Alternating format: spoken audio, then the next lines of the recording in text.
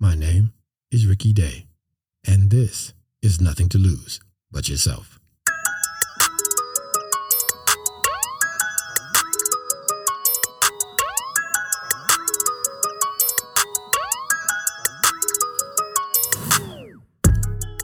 Hey, how's everybody doing? I feel good today, don't you? You know, every now and then, I just feel like letting the theme song just roll for a while, right? Hey. What's going on, everybody? Welcome to the show. This is Ricky Day, and you, of course, are listening to Nothing to Lose But Yourself, the little podcast where we do everything we can to have some amazing interactions with our guests and to change this world one conversation at a time. I also feel like I owe y'all a little apology because I've been gone too long, right? We had a little 2-week hiatus there. I hope everybody had an amazing Thanksgiving. We had an amazing guest who unfortunately had to respond to a very dark circumstance, and so they couldn't be with us in the week that they were supposed to be here, and so we decided to add a week of hiatus to our scheduled hiatus. But we are back, and we are going to wrap this second season up strong with a couple of amazing guests, and one of them is with us today, and so we're going to dive into that in just a moment. But before we do that, for those of you who may be listening for the first time, I just want to let you know a little bit about what you're listening to. First of all, again, my name is Ricky Day. This podcast is called Nothing to Lose But Yourself, and it is my thesis, my theory, my belief that so much of what's wrong with the world is the fact that humanity is living through this identity crisis, that we've forgotten who we are, that at our core we are loved, that at our core we are created by God, and as such, if we can love and embrace our authentic selves, then it fills that void that exists within people when you don't know who you are, right? And when you're trying to find something to make you feel better about who you are outside of yourself, like money and material things or likes and followers. And the worst thing that we do to make ourselves feel better about who we are is we look to find others that we can diminish and imagine ourselves better than, or try to treat other people worse than we treat ourselves in an effort to feel better about ourselves. I think so many of our problems come from that. And this podcast is built to be the antidote to that, right? So we have amazing conversations with incredible people who along their journey have learned to embrace their own humanity, to love themselves and their authentic self specifically, and to take that love into the world and see the humanity in other people's eyes as they interact with them. And so that's what the show is about. That's what we do. We talk to celebrities, we talk to psychologists, faith leaders, anybody who has a great story, who's really leaning into and focused on loving their authentic self and putting that love back into the world. Now, if you want to follow us on social media, you can follow us, Nothing to Lose But Yourself, on Instagram and on Twitter.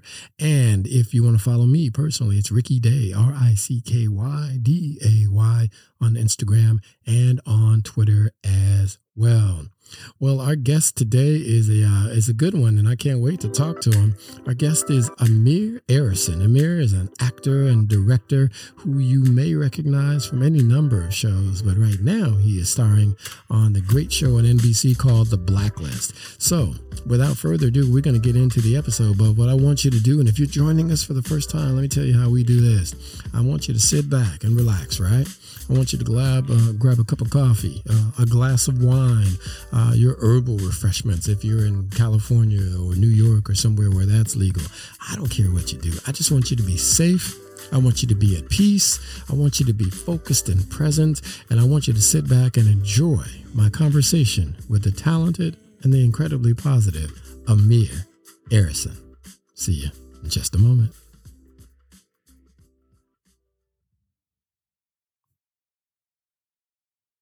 My guest today is actor and director Amir Arison. Amir is best known for his work on the NBC, Sony, Netflix hit series The Blacklist, currently in its 9th season. Other TV credits include recurring and guest appearances on Law & Order, SUV, American Horror Story, Bull, Homeland, and Girls, just to name a few, as well as the upcoming Hulu limited series The Dropout 655. He recently starred in the indie drama 20 Weeks, which is also streaming on Hulu. And currently, Amir can be seen starring in the satirical Butterfinger commercial campaign running worldwide, which I can't wait to talk about because I really dig it. On stage, he's performed internationally with world premieres at NYTW, the Public Theater, the Signature, MCC, Waterwell, Yale Repertory, Huntington, the RSC, and so much more. He's a recipient of the Mendez Award from MIFF, which is given to an individual in the entertainment industry who uses their platform to give back. And that's a clue, you guys, as to why he's here with me today. Amir is an award-winning director, currently directing a docuseries, working with the 8-year-old cancer survivor Tatiana Bernard on her own short film, demonstrating his heartfelt belief on the creative process and its power to help and to heal. That is a lot, but he's so much more. I want to welcome to the podcast Amir Arison. Hey, Amir, how are you? Hello, Ricky Day. It is my pleasure and honor to be here. Thank you for that overwhelmingly flattering and kind intro. It's hard to hear about yourself. Yeah, it's bizarre. It's like the evil eye, tooey. You know, my mom doesn't like compliments about her son. She gets like worried or something. That's funny. Yeah, no, that's real. I'm the same way. People are like, just take it. I'm like, can we not talk about me while I'm in the room? But no, man, it's all true. You're doing great work, and I'm grateful that you're here. So thank you for coming by and sitting with me. Thank you. Congratulations. Blacklist is in its 9th season. That's a blessing. How are things going on the show for you? It's the gift that keeps on giving. I certainly never, one thing that's amazing is I quickly developed when I knew I wanted to be an actor and was starting out in my 20s. My vision was to be on a series. I wanted to do a television series, and it only, I come from theater. I did theater primarily for the first 10 years of my career, and it became clear that it was the lifestyle of a television show fits me more. When you're doing theater, it's like you're on a theater schedule and you're seeing theater people, and after the show, you all have food and drinks, and then you get up late, and then you can't. You work all weekend, and a television show functions more like a regular 9 to 5 job, not 9 to 5, 7 a.m. to 7 p.m. But you have your weekends and you have your evenings as opposed to doing things. So you can interact with other parts of society sort of in many ways. So I actually feel like I can participate in other things besides just my industry, which is very, very important to me. Now, and I also realized like the sort of regularity of having a series, you can also build, it wasn't until I got a series that I then got a dog, started investing, started leaning into other parts of my life because I was so obsessed with just like trying to get the next job. You have a job. Like I remember an older actor told me when I was in my first off-Broadway plays, like when you're doing something, they always ask, what are you doing next? Right. And then when you're not doing anything, this is, what are you doing now? It's like this perpetual existential sort of thing. So to have a series that, so each year when the option gets picked up, I know I got a job for 9 months. God forbid, you never know. A pandemic can hit. Anything can happen. And so you live day to day. Never Murphy's Law. I never make any assumptions. But the weird thing now about being with you now is my dream was to be on a series. But when they hire you for series, standard contracts that are 6 years, and that's a dream if they go that long. Right.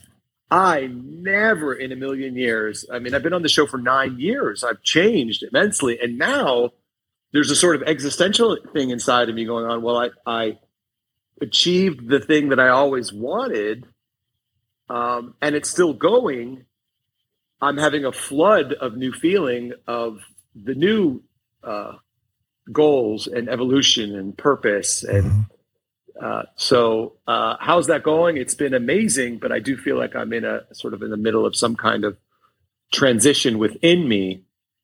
And so the job sort of means something different to me. It's a beautiful thing, but I don't know if I'm being clear. I said a lot. It's like it's changed in its place inside of my mind, heart, and soul. It's still in a beautiful place, but it's been the best thing I can say about the Blacklist. The best thing I'll say about the Blacklist, the advent of social media kind of was just hitting.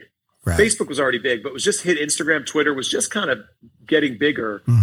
When I was 9 seasons ago when I started, I had no idea the platform I would be given by being on this show. Nor did I know how popular the show would be around the world. It translates. It's amazing how it translates into so many cultures. I mean, it's like in every territory around the world. South America, Asia, South Asia. I mean, you name it, the Middle East. I mean, it translated into every language, Europe. And I did not anticipate the platform I would have to speak to those around the world. And it quickly became apparent to me that I'm like, there's like the Spider-Man with great power comes great responsibility. And it just became the most natural thing. I'm going to say, I riffed. You asked me one question, how's it going? And I've talked for 20 That's minutes. What we're here to do, man. That's what we're here to do. Have a conversation. I mean, this is literally, people are listening like a fly on a wall to two human beings having a conversation about things they're passionate about. So there's no rules. Just flow. You good. Isn't it that simple though? Mm-hmm. Just listen and respond to a single human being. That is the key to acting.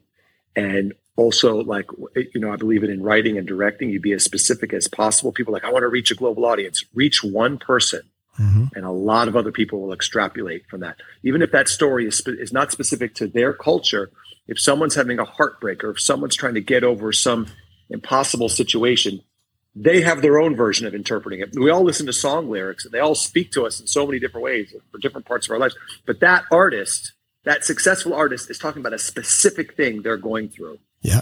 So I want to say one thing that I think might be related to sort of the theme and vibes of your podcast. I remember getting asked early on, here's like maybe season 2 or 3, if I started getting asked a lot, would you speak at this nonprofit? Would you do this? And I was like, oh, sure. Okay. Yeah. Oh my God. I believe in that. And I remember getting asked to speak at a homeless women's shelter for homeless women.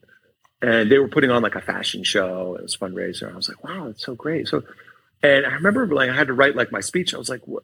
I feel bizarre. I have to dig really deep. I feel inauthentic. I've never been a woman, nor have I been homeless. Right.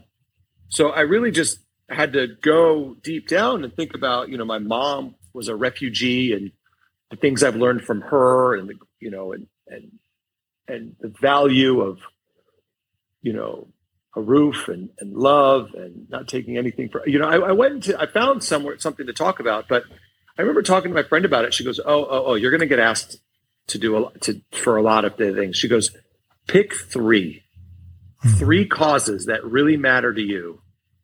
And then it was so clarifying. Immediately I was like, oh, mental health awareness, arts access and education, animal rescue. Ironically, those also all happen to be non-political, non-culture specific. And so that fit with me. I was like, talk to anyone. Speak to your supposed enemy, although I don't think we should have enemies. But so that became a very clarifying guiding force, that most of the nonprofit work I do, although not exclusive to those 3, have some kind of connection to that 3. And I feel authentic because those 3 things changed my life. And I know how important they are specifically to my development. Yeah. And that's the key, man, being authentic. And, what does authentic mean? Everybody thinks about it and has slightly different definitions for it. But understand at the core, you really need to know who you are at your core and be authentic to that. And choosing those issues that are near and dear to your art, you can speak about them with authenticity. You can think about them with compassion, with passion as well. So that's great. And that was great advice from your friend. You should thank her eternally for that because she saved you. Sheetal Sheth. I'll give her a shout out. She's an actress and she does a lot of nonprofit work, and she's a cancer survivor, and she wrote a children's book, and on the way she realized this children's book has become her purpose, and she's helping to get books and literature to kids that don't have access. I mean, it's just like you see her on her, it's people, they say your vocation and your purpose finds you. We talk about being your authentic self. That is something that is, I also find evolving. The authenticity is a sort of existentially is a fascinating thing that one can unpack.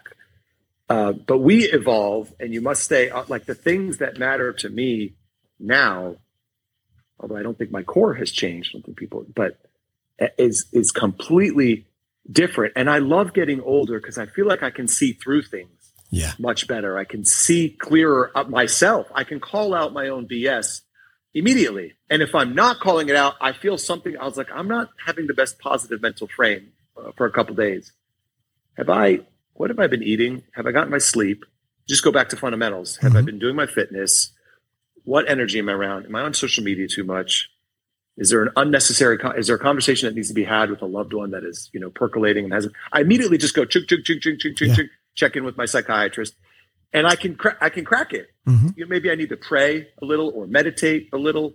And you can there's like a checklist. Yeah. And then I actually came up with something else, not too dissimilar from your podcast. I actually came up with like a little YouTube conversation series recently on this journey this past year and a half called Positive Peeps. And I think you seek out similar guests. Yeah. Where I find people who do extraordinary things. And I consider myself positive. I can tell how positive you are, obviously. And that's what one of the concepts of this podcast is. In doing this Positive Peeps, it was from working on a nonprofit and working on this docuseries that somebody asked me, I want to do what you're doing. Instead of, they didn't want to donate to the project, but like, how are you doing what you're doing? And I realized that I was on something that was becoming my new purpose. That's what's part of the process of changing while I've been on this journey of the blacklist. And I realized that, and stuff I've learned from my mom and incorporated, that I came up with this phrase: create, donate, feel great. I love it. If you are stuck, create something. And it can be plant a garden, cook, write a poem down, journal, create, get you out of your head,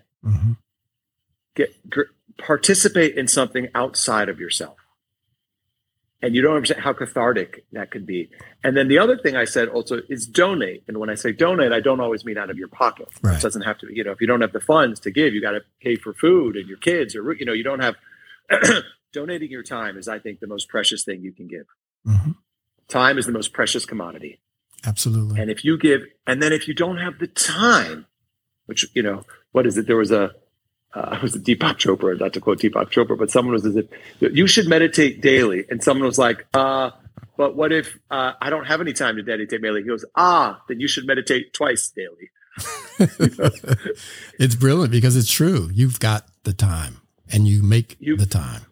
You have to make the time. Yeah. You have to make the time. 1 minute, 5 minutes, 10 minutes. If I feel myself in that rut, I just will stop. And I'll just 10 minutes and close my eyes and just unpack myself. And you can literally have the most deep conversation with yourself if you just stop. You stop. And you stop. You can have a deep, honest conversation with yourself.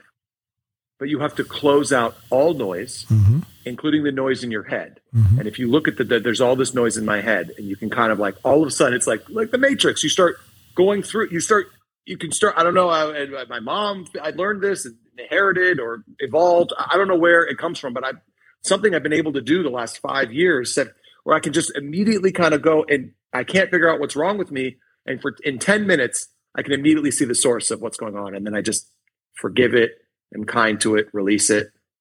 And I open my eyes and I'm better. Absolutely, man. People forget. The world is so nuts right now, right? And I've listened to so many people over the last, 24 months talk about the world and like the world's this thing that's out there, right? And everyone's like, oh, the world's so messed up and it's got my energy all over the place and I just feel terrible. I'm like, your energy being all over the place is why the world is screwed up. Your inner life determines your outer experience. And our collective inner lives, which clearly are a mess right now, determine the kind of world that we're building. When you go inside and you meet yourself and you meet the creator, whatever you believe in, but you'll find it. It's there waiting for you. When you connect to that, it slows the world down. It calms down all the crazy kinetic energy that's floating around and driving people nuts. And you can start to, one, be in touch with your own humanity, which then allows you to look in the eyes of other people and see a reflection of yourself in their eyes and see their humanity. And then we realize, okay, there's these challenges, but we can fix them. We can address them. But this othering that we do, this stuff that we do because our energy is so crazy and we're not taking time to be present, to be in this moment that we're in and just sit there and just feel what you're feeling and understand why you're feeling it. Until you can do that, of course, the world and the energy in you and around you is going to be nuts because it's just we're all walking around these little maelstroms, and they get this collective energy that builds, and it's not going to be good. But when you take a moment just to meditate, to pray, to do whatever you need to do to be as still and present as possible, you can start to focus on those things that matter the most. Starting with the basics: you're breathing, your heart's beating, you're in a body. Breathing. Whether the body's perfect or injured, you're still in a body. You're alive. Like, you're alive. What greater gift is there than that? So it's really interesting, and it's important. And I can tell that you're the kind of person that does that because of what you're putting into the world and how you're functioning within this realm of celebrity and stuff, which is not an easy space to be in. I'm not a celebrity, but I understand, because I've been so close to so many over the years, how crazy that can be, man. So you need that piece. Back to the blacklist. There's been a little angst I've noticed among fans as I was watching the show and listening. They're worried, like, is it canceled? Is it going to be canceled? You may not be in a position to speak to this, but what's going on with the show? You guys coming back? Do you guys know yet? Everyone's freaking out because people do have such deep passion for the show. Well, we're in season 9. Mm-hmm. We didn't know about season 9 till sort of mid to deep, fairly deep into season 8. Mm-hmm. So we're right at the midpoint right now of shooting season 9. The episode 6 aired this past Thursday. We're shooting episode 11 now. Like every season, the rumor mill flies. I don't honestly. I think it comes down to dollars and cents for the studio and the corporate money machine of entertainment industry. But I try not to let any of that angst feed me. I will say, when I was certain it was ending and then it continued, or they would ask if you could do it again, I was like, huh? My mind, it's like almost like if you're doing push-ups, the trainer's like, 3 more. And then you just have all that you have in you to do those 3 with everything you got. Right. And then you take a rest and they're like, 5 more. What? But my brain was already getting up to get water. I don't know if that's a good example, because it's not like push-ups. It's like torture. It's not torture. It's a gift. But my brain was like, oh, this is the end date. And I was starting to plan. So all of a sudden, like, all these plans and ideas and calls and appointments was like, okay, which was a great lesson in and of itself. So, but I think that began a little bit of an existential thing where I'm still in this space that I never thought I would be. So then my internal space has had to shift, I guess. Yeah. And you started off speaking to that. So I think you've got the right mindset for it. You're like, I'm grateful. I thought 6 years was going to be a blessing, and we're in year 9. So if we get another one, great. If not, I am grateful. And that really is another key. Oh my God, absolutely. Yeah. There's a plus, and I could argue plus and minuses to both, which is better, New York or LA. Everybody can speak to, the weather, but the people, it's the same thing. It's great if it goes continue. Oh my God, a job, security, it keeps going. More of this character, more growth. Yeah, but if it stops, what a great run. I'm going to get to do something new, explore another part of myself. It's just a plus. It's all glasses half full. I know you feel the same way, Absolutely. Ricky. We are alive. We're breathing. The glass is half. It is not lost on me that I have a job that gazillions of people would die is the wrong word, but would, and I also tell people like this, living in the States with all the problems we have, especially people are talking about the entertainment. I was like, do you know that almost everyone in the world would like to participate in the entertainment, if they are an entertainer, to have the access and the reach that the entertainment industry does from the US? The only one I think is technically bigger is Bollywood. Right. Like maybe more viewers, more followers and more viewers, but the US is the biggest export of entertainment. And if you can, kind of crack in and break and make a living at it, it's unlike, and you can see these actors like on Money Heist, they're incredible. Mm-hmm. And they're technically on a small market. Netflix picked them up and they broke out and they broke huge. So it's not lost on me that I am sitting on the Willy Wonka golden lottery ticket. Yeah. I worked hard for it, but luck is when, Robert Evans said that luck is when preparation meets opportunity. Mm-hmm. Absolutely. Well, I had the great opportunity of being born in this country. Yeah. And being born to loving parents. And I did not take it for granted. I worked worked my butt off. But it might not have happened that way, but I still got to try in this entertainment industry. Other things would come, doing plays. There's so many ways. Mm-hmm. I'm just so grateful, my man. I can't tell you. Yeah, what a blessing. Talking about it even reminds me of how grateful. Yeah, really. I really mean that. And if I start not feeling that way, I catch myself, or I've got to catch myself. Yeah. I'm a little allergic to complaining. We're humans. We all do it. But sometimes on any set that I am, or, super complaining, it's like, come on, man. Do you know where you are? Do you know what you have? But yeah, that's part of human nature. And you mentioned I complain. We all complain. I've complained. We all do. Complain. I've done it. Be careful who you complain to. I know. Try to keep it pillow talk, or to your mom, or you know what I mean, or your longest, oldest friend. You don't want to. It's more about you. Like, well, I'm going through this thing. But I'm even trying to not even say a bad thing about anyone to anyone. Mm-hmm. I want to talk to my mom. I don't even want to put it into the universe. I was going to say someone that. Like, it's hard. It's tough, That's but it's important. You've got to be actualized. People go to the mountains and spend their whole entire lifetimes to do that. But if I transgress, I am conscious of it now. Where I said I am stating this thing. I'm talking to a very safe loved one to help me through something that I'm trying to work out, or a therapist. So I'm aware of it. I know in the world of things, it's not too bad, but I'm a human being. We are corporal. We're on the earth here, but I'm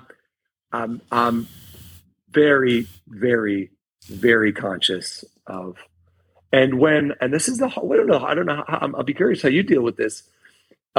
When somebody comes to you and complains, or wants to start talking, for lack of a better word, start talking shit about something or someone,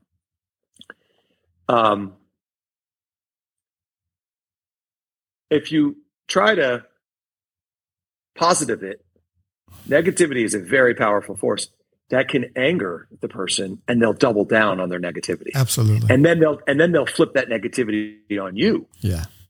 And then you're like, oh, okay. And so I tried to figure out and then I realized, as much as we want to help, we do, but it's not our responsibility to rescue people, to help, or God. But once you do that, then you suddenly enter a codependent situation. Mm-hmm. That's the birth of a codependent situation, as I've learned.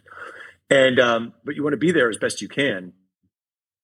So I've tried to figure out. I was like, oh wow, I'm suddenly in a real negative, toxic conversation that I don't want to be in. I'm not able to resolve or solve, and I don't want to contribute to it. So I don't contribute to it. So I've just had to. It's tricky. Sometimes I've excused myself to go to the bathroom. Yeah, it can be tricky. It can be tricky, but here's the thing. Well, first of all, I'm trained in addition to being an artist, a filmmaker, and photographer. I'm trained as a minister, and awesome. Everyone's on their own journey, right?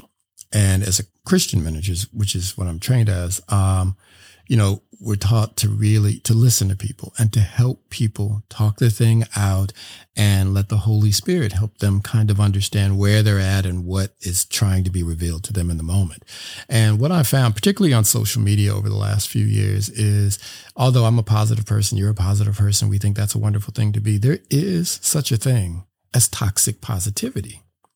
And what I mean by that is when people are going through or feeling a thing, for you to give them these platitudes to make them feel better. Well, look at the bright side. And first you have to give people the space to acknowledge what they're feeling, right? People 100%. Have a right to feel what they're feeling. Then you give them feel heard. Something I've learned to say is have to be I hear heard. You. Absolutely. I hear you. Your feelings, your negative torrent of feelings are valid and in many ways even justified. But if you live there, you're not going to get anywhere for the other person, for you, or for anything. And so I like hearing the word toxic positivity and so forth. And also I'm allergic to platitudes too. Yeah. Like, the glasses half full. That's not something you say in those moments. It's like, oh gosh, it's like, oh, you're so, but anyway, people sorry, want to be, I interrupted you. I'm really vibing what you're saying. You're good though, man, because I'm telling you, people need to be heard and they need to understand and be able to hear themselves. So quite often I'll just listen. And after I've listened, I'll repeat back to them what they've shared with me. Most of the time that starts the process already, because hearing what they're spewing come back at them kind of starts to freak people who really want to be helped or who really want to heal. It starts to freak them out a little bit. And then you give people that reminder, and no one really wants to believe this or hear this, but we are, at the end of the day, the sum total of our choices. There are choices that you make or you made that resulted in you sitting here right now on this podcast. Not only the choice to say yes to be a guest, but the choice to fulfill your dream, to work hard at your dream, to do the things that put you on the air. All these things are a sum total of your choices, right? So, you have to remind people of your own involvement in your own situation. Then there's the existential stuff that happens outside of you. I didn't choose to be in a tornado, or I didn't choose to be in a car accident and my leg got severed or whatever. Fair. But you always get to choose how you respond and react to those situations. To be a person of faith and say, oh, we're made in the image and likeness of God. Well, God's love and God's the creator. So we're love and we're creators, and you create with your choices. And so when you start to help people to understand that, hey, you can't control everything that happens to you, but you can control how you respond to it. And when people understand that they have some power in the situation, it starts to help people come back to healing. And that's what I find so troubling right now, because everybody's acting like, oh my God, what's wrong with the world? This thing's happening to us. No, we are happening to the world. The earth is Ricky, I want to encourage you. I'm going to say yes, yes, yes, and say the world is not a horrible place. Exactly. At all. It's amazing. It's a miracle. Some tragic, horrible things happen, but how like when there's a car accident, all of a sudden the traffic slows down because everybody's rubbernecking. Everybody's looking and slows down. And I find that in the media and social media is all about that. It's the car crash. Yeah. It's the fall from grace. It's that which draws all the eyes, and it's the good stories that don't go viral as well. Once in a while they do. Once in a while they're special, but there's something in the brain that we're designed to look at the problem and have a point of view on it. It's like a problem solving. Brains are designed to problem solve. Absolutely. What would I do, or how dare they? And then it puts on judgment, and then sort of mass hysteria, or mass condemnation, or before hearing everything, before literally listening and hearing everything. One thing from what you just said that reminded me of an old saying is, nobody ever got a tummy ache from swallowing bad words. Nobody ever got a tummy. So acknowledge so you were talking about hearing, and then they hear themselves. Hopefully they can catch themselves. Another thing I can do is, if you're having a disagreement or you're talking to somebody, to just ask questions. Like you said, hold the mirror back, not put judgment. And once you start asking questions, they begin to unpack something. You can see what's going on. And just like when you're directing, you can't tell an actor how to do a line. Right. Then it won't take. They'll be like, you're doing a line reading. Some people just tell me how to do it. You know what I mean? Like what the director's looking for. But if you see what they're doing and you ask a question, or what do you think? Or I'm really responding to this. What do you think? And they arrive to it on themselves. It takes hold. Yes. And they're excited, and they love that director, and they love what's happening. And then they start going to new heights. It's really about nudging and encouraging, not platituding or demanding or finger pointing with positivity. I love that word, toxic positivity. I will take that from today. Absolutely. Man. Yeah. It's a real thing. It's a real thing. Back to you though, man, your career. Blacklist is wonderful. I've watched it. I've been watching it. I've binged it lately to get prepared for this. I dig it. But what I'm really digging is these Butterfinger investigator spots on YouTube are great. Tell me watched. I mean, was it liberating for you to have opportunity to do some comedy again? And what was that experience like for you? The answer to that is a 1,000% resounding yes. Yeah. To do high, silly satire. I grew up on Austin Powers, Ace Ventura, Nutty Professor, Get Smart. Get Smart. Yes. Yes. Steve Carell is one of my all-time favorite artists, like by far. He can make you laugh and cry in the same line. Absolutely. And it almost looks like it spontaneously stumbles out, and it's completely authentic and natural. I before I say it's liberating, I've given such good comedy on The Blacklist as well that I'm so grateful. I'm so grateful for my role in Blacklist that I get to do both. Like I get love interest and heartbreak and comedy and problem solving and playing cops and robbers. But I made a friend for life. The creator of the Butterfinger campaign, his name is Tim Piper. His brain, he's an Australian guy. He started an ad agency, sort of a creative ad agency. And when I read the material, I was like, this is gold. And I auditioned for it. They didn't know about Blacklist before. I auditioned for it, like, and I did a callback, and then we started vibing, and I started to improv a little bit, and then I would improv, and then they would write a series of jokes that go together, and then he would tell me something. I was like, that's so much better. I mean, it was like, it's honestly a comedy creative match made in heaven. We even like shared an Airbnb this summer because I shot another Butterfinger this summer, and then when I was doing something else, he was doing something else, so we could like kind of conceive and write together. And his mind is incredible. It is so fun to do. People who see the commercial on TV are really just seeing 15 seconds or 30-second spots that are pulled from, but it's really like we do like these episodes, these 5-minute episodes of full Butterfinger cases that my character takes. It's the most serious crime that could be perpetuated. And that's what I watched. Stealing someone's Butterfinger. I've watched those long form ones, and they're great. I mean, you get sucked in, and it does. It reminds me of what you do on The Blacklist, because the first time you did it on The Blacklist, I was like, wait, should I be laughing right now? Like, what's going on? And you're great at that. And I sensed that improv was at the center of it. And as I did my research, I found out that you love improv, and improv in many ways is the reason you have the role that you have on Blacklist. You want to tell that story? Because that's a great story. Well, you've done your research. I got to say, I want to just say real quick, if Tim's listening to this in Butterfinger, it is completely written. When I improv, I throw in a little button or two, and then they riff off of it. I must acknowledge the brilliance of the structure and the writing. Absolutely. First, but yes, I do. Sometimes I'll be like, "Do we have it?" And then I'll go off and I'll start doing an extra. Can I have one more take? And then I just go off and like improv. And I've told this story is it's like the origin story. I got cast. I'll jump to the improv part. I got cast, and they changed the name from when it was auditioned to Aram. And the director of that episode became a producer of that episode. He said, "I told them we need a guy like you. They just do what you do." And because I actually didn't even want to audition because it was kind of a small computer part. I thought they could just get any competent actor. But I said, you know what? If I'm going to do this, I'm just going to have fun. And I improv a little bit in the audition. I knew how to like stay in the structure. It's funny. I was just coming off of Girls with Lena Dunham, who was a master comedian, structure, and improviser. So it was like we did exactly what we wanted, but we both knew what little windows we could improv in and then get right back onto the script. And it was so I was like vibing that at the time. I was like, I was free. I was sort of free in that space. And then when we got to set, I told them they should name the guy Amir. So they named the character Aram. I didn't know that till I got to set. So it was very encouraging. It's like, okay. And then my part was really simple. It was the tech guy.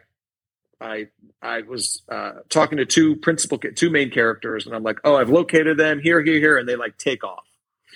And I noticed the director didn't yell cut till after they had exited the room, and then a few beats later. So they're just sitting there on me typing. Right.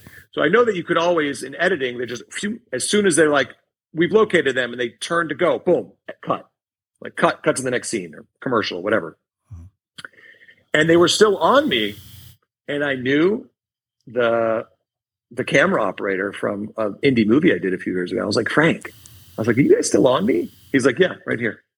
It's called Cowboy from waist to above. And I was like, and then I turned to the other camera, and they're like, yeah, we're right here. I was like, so we did it again. They went out the room. They still didn't yell cut. So I started riffing. And I started riffing. I was like, they just like ran out of the room, and I was like, they ignored me. I was like, thank you, Aram. I acknowledged It's the first time my character's name was said. I said it. I thanked myself. Mm-hmm. And thank you. And then they didn't cut yet. So then I said, "You're welcome." Not okay. I was like, "Thank you, Rob." They didn't cut. "You're welcome." And now I'm having a full conversation with myself. And they still didn't cut. So I started cracking up. And so while I'm laughing, I'm like, they're still going. I'm like, "Go get them." And I start typing away and getting all excited. And then they'll cut. And I was like, I literally forgot about the job. I was like 2 days on the job. And then when I was watching, I was at my sister's place, and they showed the scene and they kept that line. Mm-hmm. I grabbed my sister. That's when I knew something was up. Yeah. I was like, yo, this is like a network drama. They do not let improv jokes. What? And then sure enough, a couple episodes later, they brought me back, and I had been in every episode since that. Wow. And they started, this is the miracle, sort of being present, being free. Like, they started writing towards my natural rhythms and the way I would tell a joke. And then the beautiful thing about the origin of the character was, like, he's a little bit like the awkward kind of, like, just stereotypical, sort of the techie geek that are a lot of those shows. But the thing is, I was recurring that season. I was just kind of finding my footing on the show. I could see that the role was growing. I was getting good jokes and didn't want to ask too many questions. There's a lot of big shots around, do this. And I was like, I kind of didn't know. Maybe I was like, oh, what's my blocking here? And then I have to turn. I did a weird do-si-do, and I just said yes. And the character was born from me trying to do my best. Mm-hmm.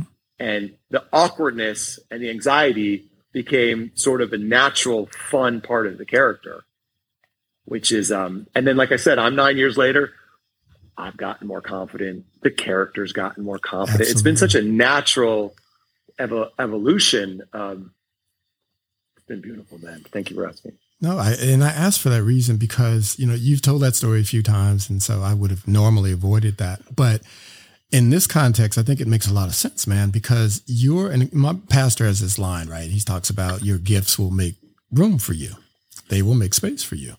And this is a great example of that because you taken the time to do the work. So you had the skills. You had the skill to improvise. You had the skill to understand how to function and how to be on a set, not be disruptive. But there's an opportunity and an opening here to be myself, to add this thing that I think could help. And you did it. You being you led to something that wasn't even in mind in the beginning. And I think that's the thing I want to call out for people. It's like, show up as your authentic self. Now, be professional. Don't be disruptive in the process, but be you, because you don't know what's going to come from you being you. People who are looking don't even realize they're looking for you until you show up. All you can be if you try to be something or somebody else is a bad copy of it or a good copy of it at best, but you were being you. It's such a also simple thing that I think some people I forget. Show up prepared, show up on time, and be kind. Yeah.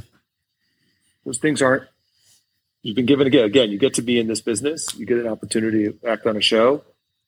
Show up on time, be prepared, be kind. It doesn't go unnoticed. If you don't get in the way and you do your job, you're unconsciously being registered in that mind as someone they can rely on and hire again. Yeah. If you are asking a million questions, you're not prepared, you're late, you're immediately already canceling your next job. Mm-hmm. You're working with other human beings. Who wants to be on the set for 12 hours with miserable people? Like, no one wants to do that. I mean, that's just fundamental to me. It just doesn't make sense, man. Your parents sound like they're a big part of why you are who you are. You've mentioned them multiple times in this conversation, especially your mother. Tell me a little bit about your parents and who they are and how they raised you. Because I feel their presence, and I have never even met them. You're making me emotional just on what you're saying. The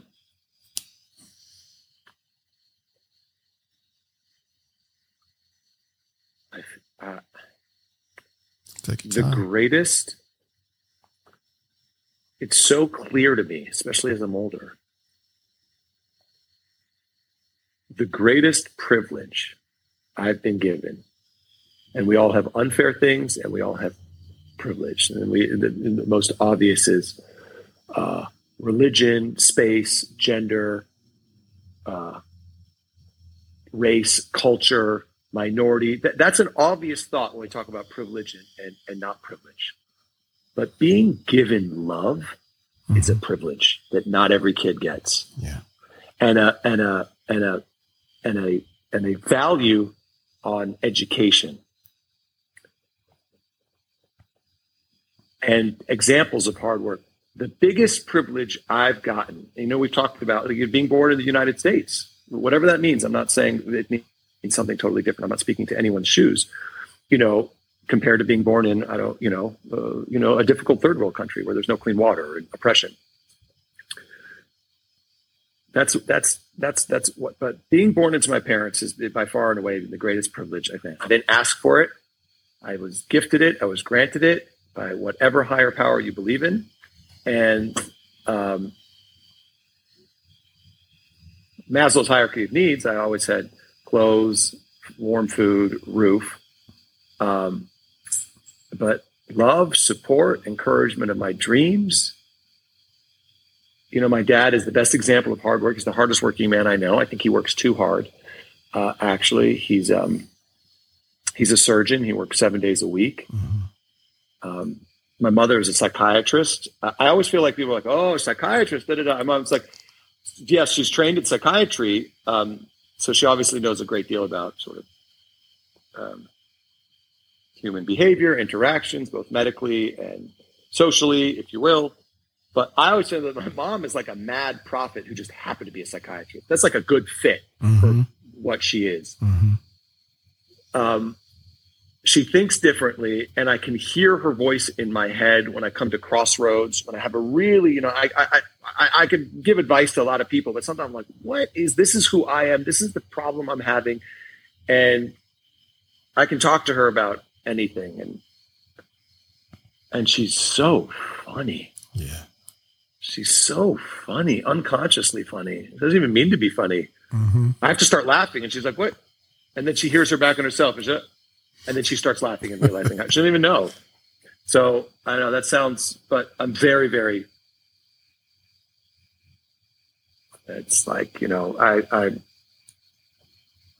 why. And then, for those who don't have the good fortune of being born to, I could, in every avenue, I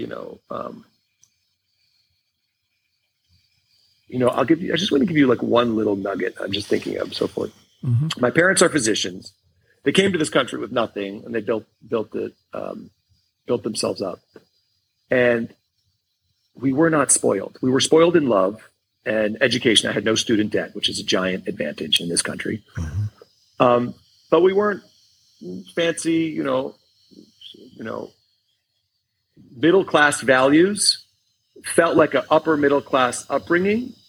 And I didn't know, what they were making or what that would, and so forth. But I remember when I was like wanting to, like starting out in the business, and I was like, I got to bartend and do this, and how can I help you out, and this and that, and working hard, and I had a great pride. I didn't want any help. I always knew that was at a cushion if I fell down. I wasn't going to be bleeding on the street, which is another advantage. But I remember my mom saying to me this, I was like this. She goes, I could give you this to help you, but I don't want to rob you of the feeling of earning your own dollar. Oof. It wasn't that she didn't get me, if I needed something, but it's not that she didn't want to give me if something happened, but she wanted me to know how good it felt and how grounding and independent and self-sufficient it could be when you do that. And the reward, and it's so true. Spending $1 you made versus spending $1 that was handed to you completely different. Feels different. Completely different. It's a great source of confidence building, and so, notwithstanding, there is value in born into poverty, and there is value being born into a billionaire class. It is a journey for everyone. There are advantages and disadvantages on the mind that may not be apparent to everyone. But there's a great play called The Humans by Stephen Graham. My friend Arian was in it on Broadway. It's now a movie with, I think, Richard Jenkins and Steve Wen and Amy Schumer, indie movie, where there's a great conversation over the dinner table about what people can see when they have money versus when they don't. Mm. And it's a great thing that we were talking about earlier. I don't know how I got onto this financial topic, but when my mom came from nothing, Mm-hmm. Well, no, she came from love, so she didn't come from nothing, but had like 8 jobs and really built something else of herself. And I remember being like, what do you want for yourself? You're doing well. You're older now. She's like, that's a great question. You could spoil yourself with something. She said, I could be in a studio apartment on a mattress and be happy. As long as my family is okay, I'm alive. Money can never define you. It greases the wheels. Mm-hmm. It can greatly grease the wheels. I already am pausing at myself because I can only speak from my experience. But the only way I speak from another experience is from the stories of my mother and my grandmother, who my grandparents were Holocaust survivors. Okay. Who I got to tell the story. Please do. I talked to my grandma, who I never met, who died 10 years before I was born of colon cancer when she was 47 years old. Oh, wow. And she was a Holocaust survivor and lost everything and all her family. And 2 stories I like to tell about her, which I feel like I could process when I was older and are North Stars for me. When she was on her deathbed, and my mom was 20 years old, 20 or 21, 20, I think. And my mom and her were like this. Mm-hmm. And my mom is crying. Why are you crying, Tippett? The sky is blue. The birds are fluttering.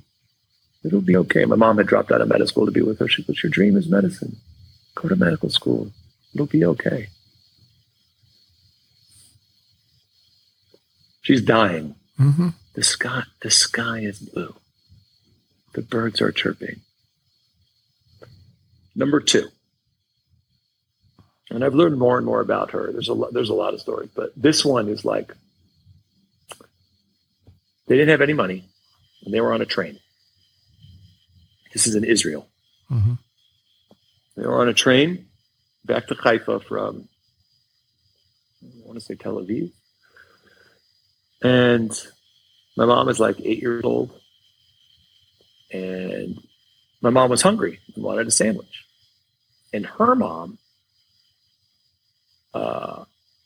only had enough for 1 sandwich and 1 drink in order to have enough for the train ticket to get home. So she buys a sandwich and the drink for her daughter. And my mom, good kid, started splitting the sandwich in half to give half to her mom, which is my grandmother. And my grandmother stopped her and said, no. We split it into 3. 1/3 for you, 1/3 for me, and 1/3 for someone who doesn't have anything to eat when we get home.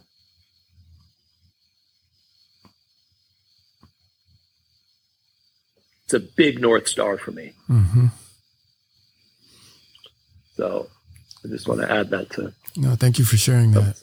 And I can see how emotional it is, but I also understand why, man. I mean, because I sensed it. I sensed that those people, those ancestors, those people that came before you were guiding your journey. And I'm glad you shared it. And I'm glad I asked because I think it's so important. You and I are sitting here successful in our own careers, in our own way, trying to be forces and beacons of positivity in the world.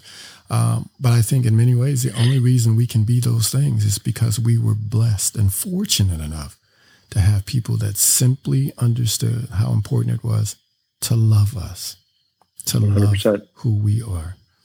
And that's why I do this. I want people to understand how important it is to love yourself, which therefore opens you up to be able to love others, because most children 100%. Don't care about material things very much. They just want to be loved and protected and know that they're cared for. And it is a privilege, and I do take it seriously. And I thank you for sharing yours with us, because it's important for people to hear these things. I think I want to riff on something you're saying. This is something I figured out, and I tell people when they've lost someone.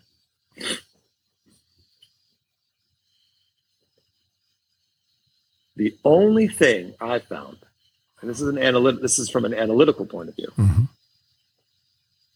The only thing I have found that transcends time and space is love. Absolutely. That's why when someone dies, you don't stop loving them. Mm-hmm. They're not technically here, but and you can feel their love still. You can feel it. And then someone could be on the other side of the world. Technology has certainly helped with the connection, but even with letters before, by pigeon, by ship, whatever it was, Mm-hmm. that connection was happening. Whether, Castaway was the movie Castaway with Tom Hanks, Mm-hmm. and then she comes back and Helen Hunt's been remarried with kids. And it's so his whole purpose that kept him alive was the love. Mm-hmm. So that's why I feel my grandmother's love, even though she technically doesn't even know. She doesn't even know I exist in the realm of the world. But I'm sure somehow, somewhere, it's not for me to say. Yeah. She might. It's nice to think that, but I don't. That's not even my concern. But I feel her love because she sent it down to my mom and through my mom. Yeah. No, you're right. To my mom's descendants. You're right. And it's beyond just the feeling. It exists in a very real way because you're pouring that love forward into other people. And you wouldn't have that love to give if it wasn't given to you. So it is absolutely a very real thing. I had the same experience with my grandmother, and, she had Alzheimer's, and bless her heart, she lived to be almost 101. But the last time I went to the nursing home to see her, when I was saying goodbye, I kind of sensed that she's getting towards the end here. And so she looked up at me and she had this really approving, pleased look on her face. And she just said to me, you're a wonderful person. And that was it, because it was in a statement, my job is done here. And I need you to understand that was my job, and go be who you're supposed to be in the world. She didn't say all those extra words, but in that statement, she said that.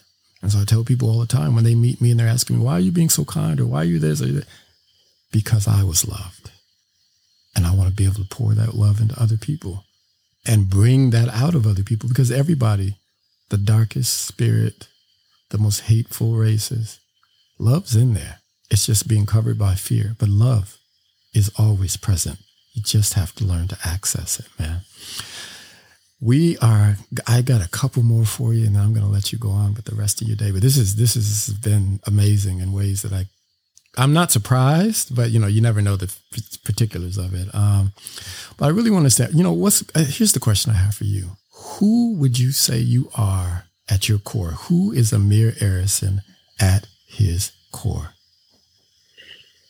I've never been asked that, and I really don't know how to answer it.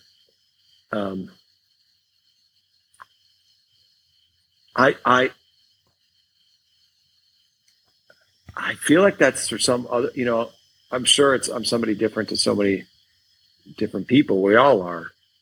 And we're not defined by others, but that answer lives in who you are to another person. I'm just thinking out loud here as I'm trying to sort of figure this out. But ask me it again directly. Yeah. Ask me again directly. Who do you feel you are at your core? Who is Amir Arison at his core? We know what you do for a living. We know what you may like in the world, but who are you called to be at your core? I'll share an example, may make it easier for you. I realized a few years ago that, I do a lot of things, and I'm blessed to be able to do many of them well, some of them not so well. But I realized that, when you look at a business card, I'm a writer, I'm a photographer, I'm a director, I'm a theologian, I'm whatever. But that's not who I am. That's just what I do. Who are you? Of course. And I started to think about, well, what are the things I love? Passions are a window, right? A window into who you are. It's like, well, what are the things I love doing, regardless of whether I'm getting paid for them? What are the things I'm passionate about doing? during the holidays when everybody's out partying or whatever, I could watch TV for hours, right? But I don't just watch any television. I'm always watching like Nova and Science Channel. These guys. So, okay, I love to learn. Then I realized, what else am I doing? Well, young people and I have an organic bond. I love to interact with young people, from babies to teenagers. It's organic. They love me. I love them. Okay, great. Right. Communication, something I'm gifted at, thank God. And I love doing it. I love taking the things that I learn and putting them in the words that anybody can grasp. And, on and on and on. And so after I started to go through the list of things that I love doing, my passions, I realized, oh my God, I'm a teacher. These are all the traits of a teacher. And then the other side of it is what you spoke to, which is how do you show up in other people's lives? So I ask other people, when you think of me, what are the adjectives that come to mind? And please do not spare my feelings. I need you to be honest. The good, the bad, the what do you think of them? People are like, oh, you're creative, you're passionate, you're this. But the one thing that most of the people I asked said, and they didn't know each other's answers, they came back and they said, well, you're inspiring. After I talk to you, I feel like I can do anything. And so through that experience, I gained the knowledge that I am a teacher who inspires. And if I put that authentic me into whatever it is I'm doing, it's going to either be successful in the world financially, whatever, or it's at the very least going to help other people and be pleasing to me because I'm being who I am. So I could be a professor. I could be an artist that makes paintings, that shows people things about history that they didn't know and does it in a way that inspires them. I can be a filmmaker. I can be any number of things as long as I'm being a teacher who inspires. So that's kind of where it comes from. Who is Amir Arison at his core? I mean, when you think about it, you've got these great creative skills, but you seem to have this drive to use those skills to bring out the best in other people, to make so. And you may not know it now. It's fair enough not to know it, but you're well on your way to discovering it. And I think in many ways you're being it without knowing what it is. First of all, thank you. Because you just, inside of that, you said a lot of kind things that resonate.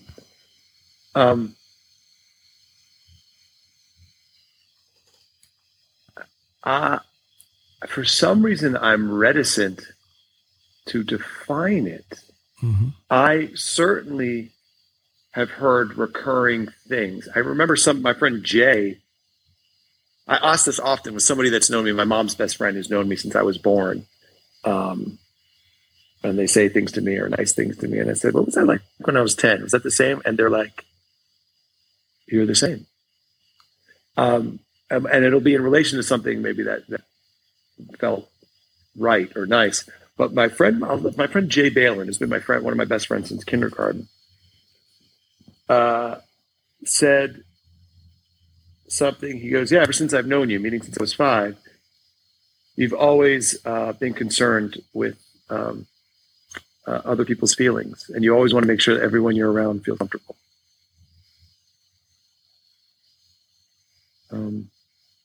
That touched my heart. Something that made me cry yesterday.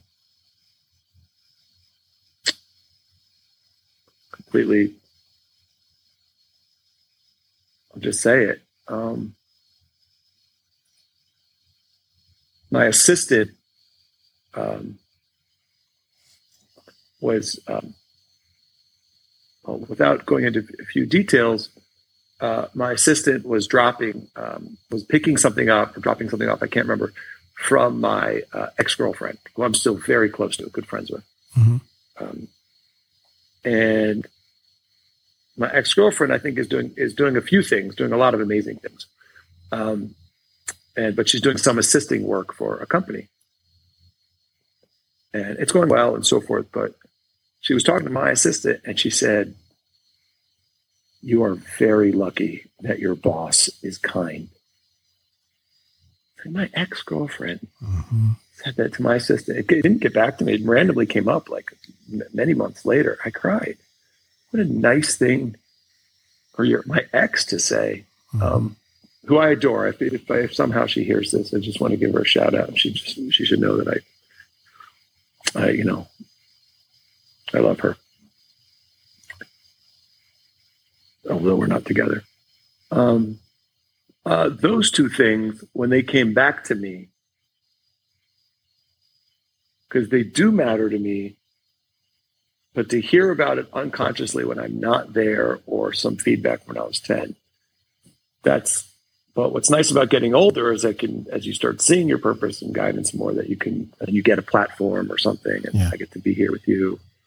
But I weirdly don't feel like it's my place to define. Yeah, but it's fair, man, that you're, uncomfortable saying it, because I think you're a pretty humble person, and that's got a lot to do, I sense, of you not wanting to speak on it. But I do believe at the very least, healer is in there somewhere.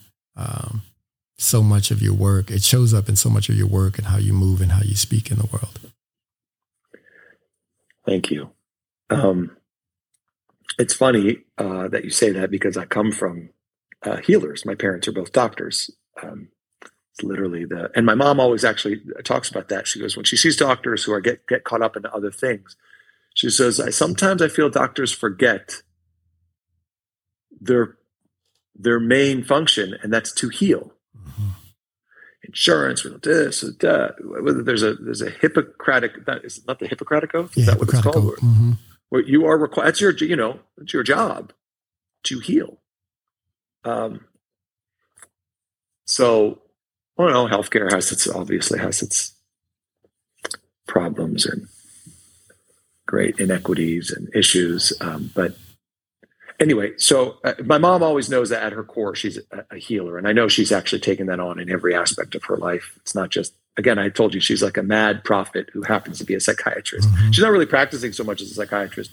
She only has like just a couple patients that she doesn't have the heart to let go, because they've been with her for 40 years or something. Otherwise, she would be fully retired. She's literally seeing them to the last day they want to be seen, or their last days, or whatever, or her last days, whatever comes first. She's there for them. And is a dedicated healer. I never even thought about it like that. But the thing that I had mentioned before about donate, create, feel great, the thing that I discovered about it, healing others or helping others, is a great way to help or heal yourself. Mm-hmm. So it's funny that you see that, or that's coming across, because that has become a mantra of mine. Again, a guiding force for me. And when I talked earlier about what's going on with my mind right now, about, okay, is my fitness in check? Have I been eating? Do I have is there any conversations? I don't know if you know about the 4 agreements. Do I have to, am I doing, I know them well. The 4, exactly. Yeah. Like I check in with those, like I'm kind of going through the checklist. And if I feel like I've gone through the checklist and I was like, okay, let me work on those things usually get better. But if there's something else, I was like, I need to create something. Let me just go and practice on some random drums, you know what I mean? Or let me just go dance, or whatever. Let me write. Let me journal. Let me edit a video.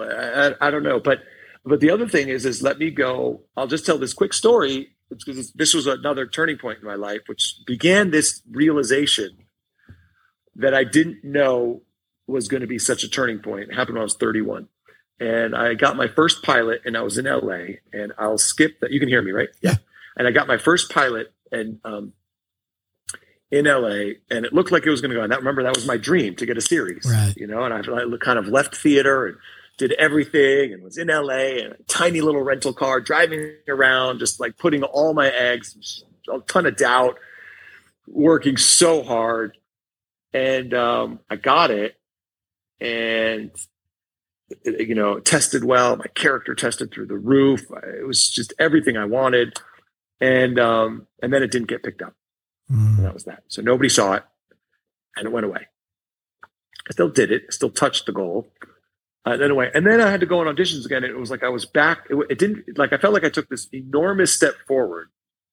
Oh, I know how I want to say it. I remember when my agent and manager called me, like, you got it. I was driving to the airport to pick up my friend, and they're like, are you there? And I just was quietly crying. Mm-hmm.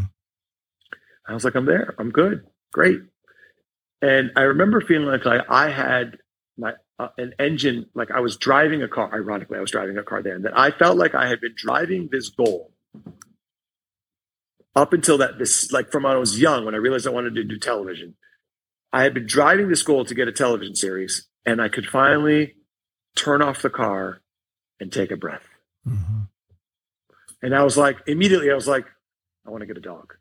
Like all this other things that I had been, which I don't advise. It's just like I don't want to call it a mistake, but something I had to learn on my journey. Like I didn't allow all these other things to thrive in my life because I was so fixated on trying to get to the next step in my career. Right. And I was anxious. I also didn't have a psychiatrist at the time, and I was obsessive. I used my anxiety and obsessiveness for good to try to advance myself. There was no harm caused to others, I don't think. I was just trying to move forward to prove to the world and to myself, which is something that I also think is not the right way to go about things. But we all go on our way. Mm-hmm. And then when it didn't go, and then I got an audition for something else, and I had to go for like a pre-read in LA. Pre-read is like you have to read for the casting director to see if they'll give you the right to put you on tape. To see if that will go to the producers, to see if you can read in front of it was like 7 steps away from getting and I was like, I almost crashed my car when I left that audition because I couldn't even see. I was so felt like I took the step I've been spending at the time 31 years to get to this point. And I felt like I just took 10 steps back and I didn't know how to, and I realized I was like, it felt like that metaphorical car, I didn't know how to start. I was just out. I was empty. I didn't know how. I lost it. And my mom was visiting me, and we were talking and doing things. So, what's happened to my son? Your lotus flower is wilting. And I said, I know. I can rationalize. I can give myself the platitudes. It's not how many times you fall down, how many times you get up. I had all the knowledge or the wisdom nuggets in my brain to try to use. They weren't working. My heart was broken. Mm-hmm. My mojo was broken. My mom, without empathy, said, go volunteer. Help someone really in need. Yeah. And so I did. And I went and helped 5th graders with their screenplays where they got professional actors to act in them and guide them. And I went and did that one day. And I remember driving home and I was whistling. Mm-hmm. And I saw, I was like, I'm happy. Wait, I haven't felt this good in a while. Why am I feeling good? Because I went and helped. Yep.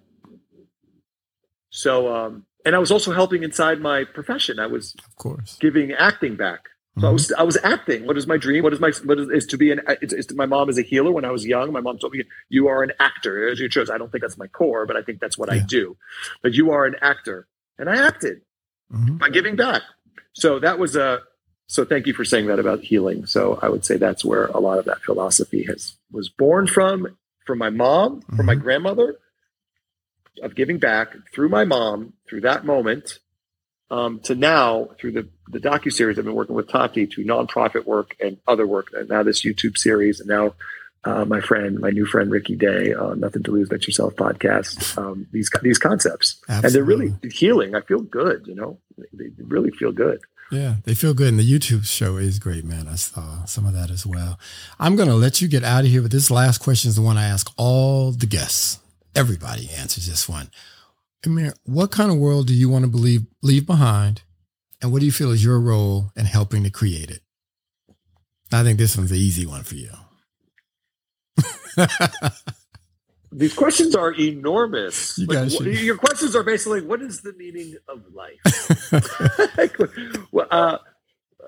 Can you just ask me again? Sure. Fundamentally, man, you care about people, you care about children, you care about other people. What kind of world do you want to leave behind? And what do you feel is going to be or can be your contribution to creating that world? If I could distill it. Please do. Because I don't want you mad at me. Oh my God, I feel emotional. I could distill it. It's really, it's really simple. Be kind. It's not hard to do. And it pays endless dividends for others in ways you can't even imagine. And then unconsciously, it'll pay dividends to yourself. So then you can help the world outside of yourself, the world inside of yourself, and it can be a chicken and egg thing. And we can get back to the source of love. Love. All comes back to love. Amir Arison, thank you so much for joining me today. This has been great, man. This has been much deeper and even more emotional than I thought it may be, but I love it. And I think people are going to be well served by it, sir. The Blacklist is on NBC. It's also available. Previous seasons are available on Netflix. Anything else? Any other links you want to share with people where they can get some of this creativity and positivity that's coming from your world? Oh, well, this small little YouTube conversation series called Positive Peeps. It's on my YouTube channel. It's really just a fledgling, beautiful thing that feels great. Conversations not unlike this one are on there about, I've been working on a docuseries with the young girl you mentioned in my bio, Tatiana Bernard. www.tatithedocumentary.com is our website there. And, we're always looking for help. Making a docuseries is not easy. Yeah. But Tati's doing great. Side note, Tati's been doing great. And she wanted to make a fashion show. That went great. I'm going to be getting into the NFT space soon. But I don't know. Yeah. So stay tuned for that. I usually drop all this stuff on my social media. So thank you. Yeah. And your social handles are Amir Arison? Arison. They're my name. All my social handles are just Amir Arison, AmirArison. And those of you listening, that'll be in the episode notes, so you can follow Amir. Amir, thank you so much for joining me, man. This has been great. And just want to let you know here publicly, you are stuck with me now. We will exchange information. I'll give you my number and stuff, and we'll stay in touch, man. You are great. And anything I could do to support your efforts, I'd love to do. You just a positive force in the world. And it's all too rare, and it's appreciated. So I wanted to celebrate it, man. Thank you so much.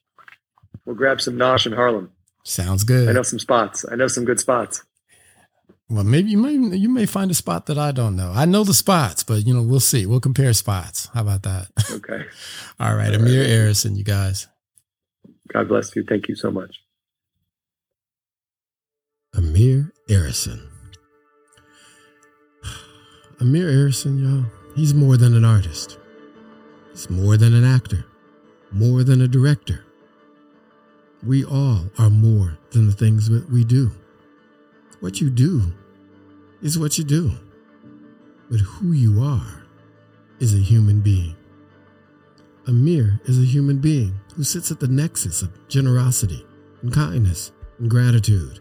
Amir is a creative being, an advocate for love, and the embodiment of willful positivity. Amir recognizes and is grateful for the gift of a loving family who instilled in him the values that serve as his GPS as he navigates this life. Amir was taught to love by the simple act of being loved, and he was given a work ethic that has been a key component in the success that he has achieved thus far. Parents, love your children. They are not your science project. They are not the blackboard upon which you write all your egotistical dreams for yourself. They are little human beings who have come into this world by your hand, by your act, by hopefully your acts of love. And your responsibility, your duty is to love them no matter who they are or what they choose to do. You should love.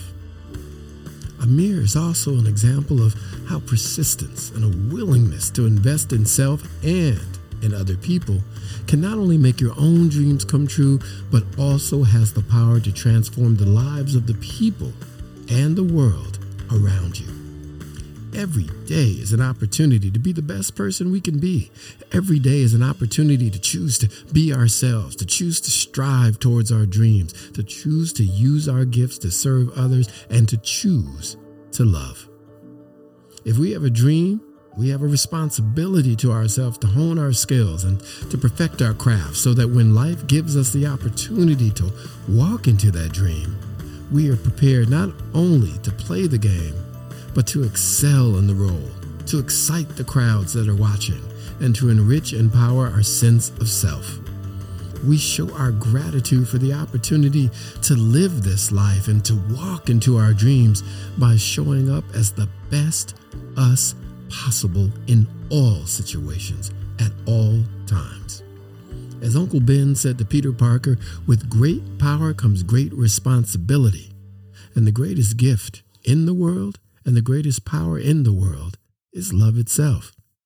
Everyone on this planet has love from God, is love in physical form, and by default has a responsibility to be the love we are made from and to share the love inside us with others. It is the height of hypocrisy and deceit to claim to love God in one sentence and to spew hatred towards another in the next. God is love. We are love. And the most important commandment of all is to love one another as God loves us. Amir Arison is a human being, and as such he is imperfect.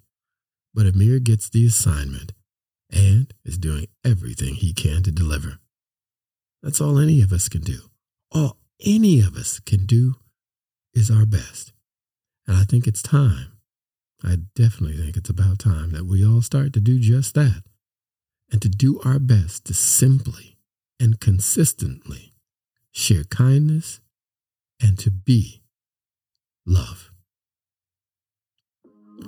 Well, y'all, that's it for this week. I hope you enjoyed my conversation with Amir Arison. I hope you watched The Blacklist on NBC. It's also available on Netflix.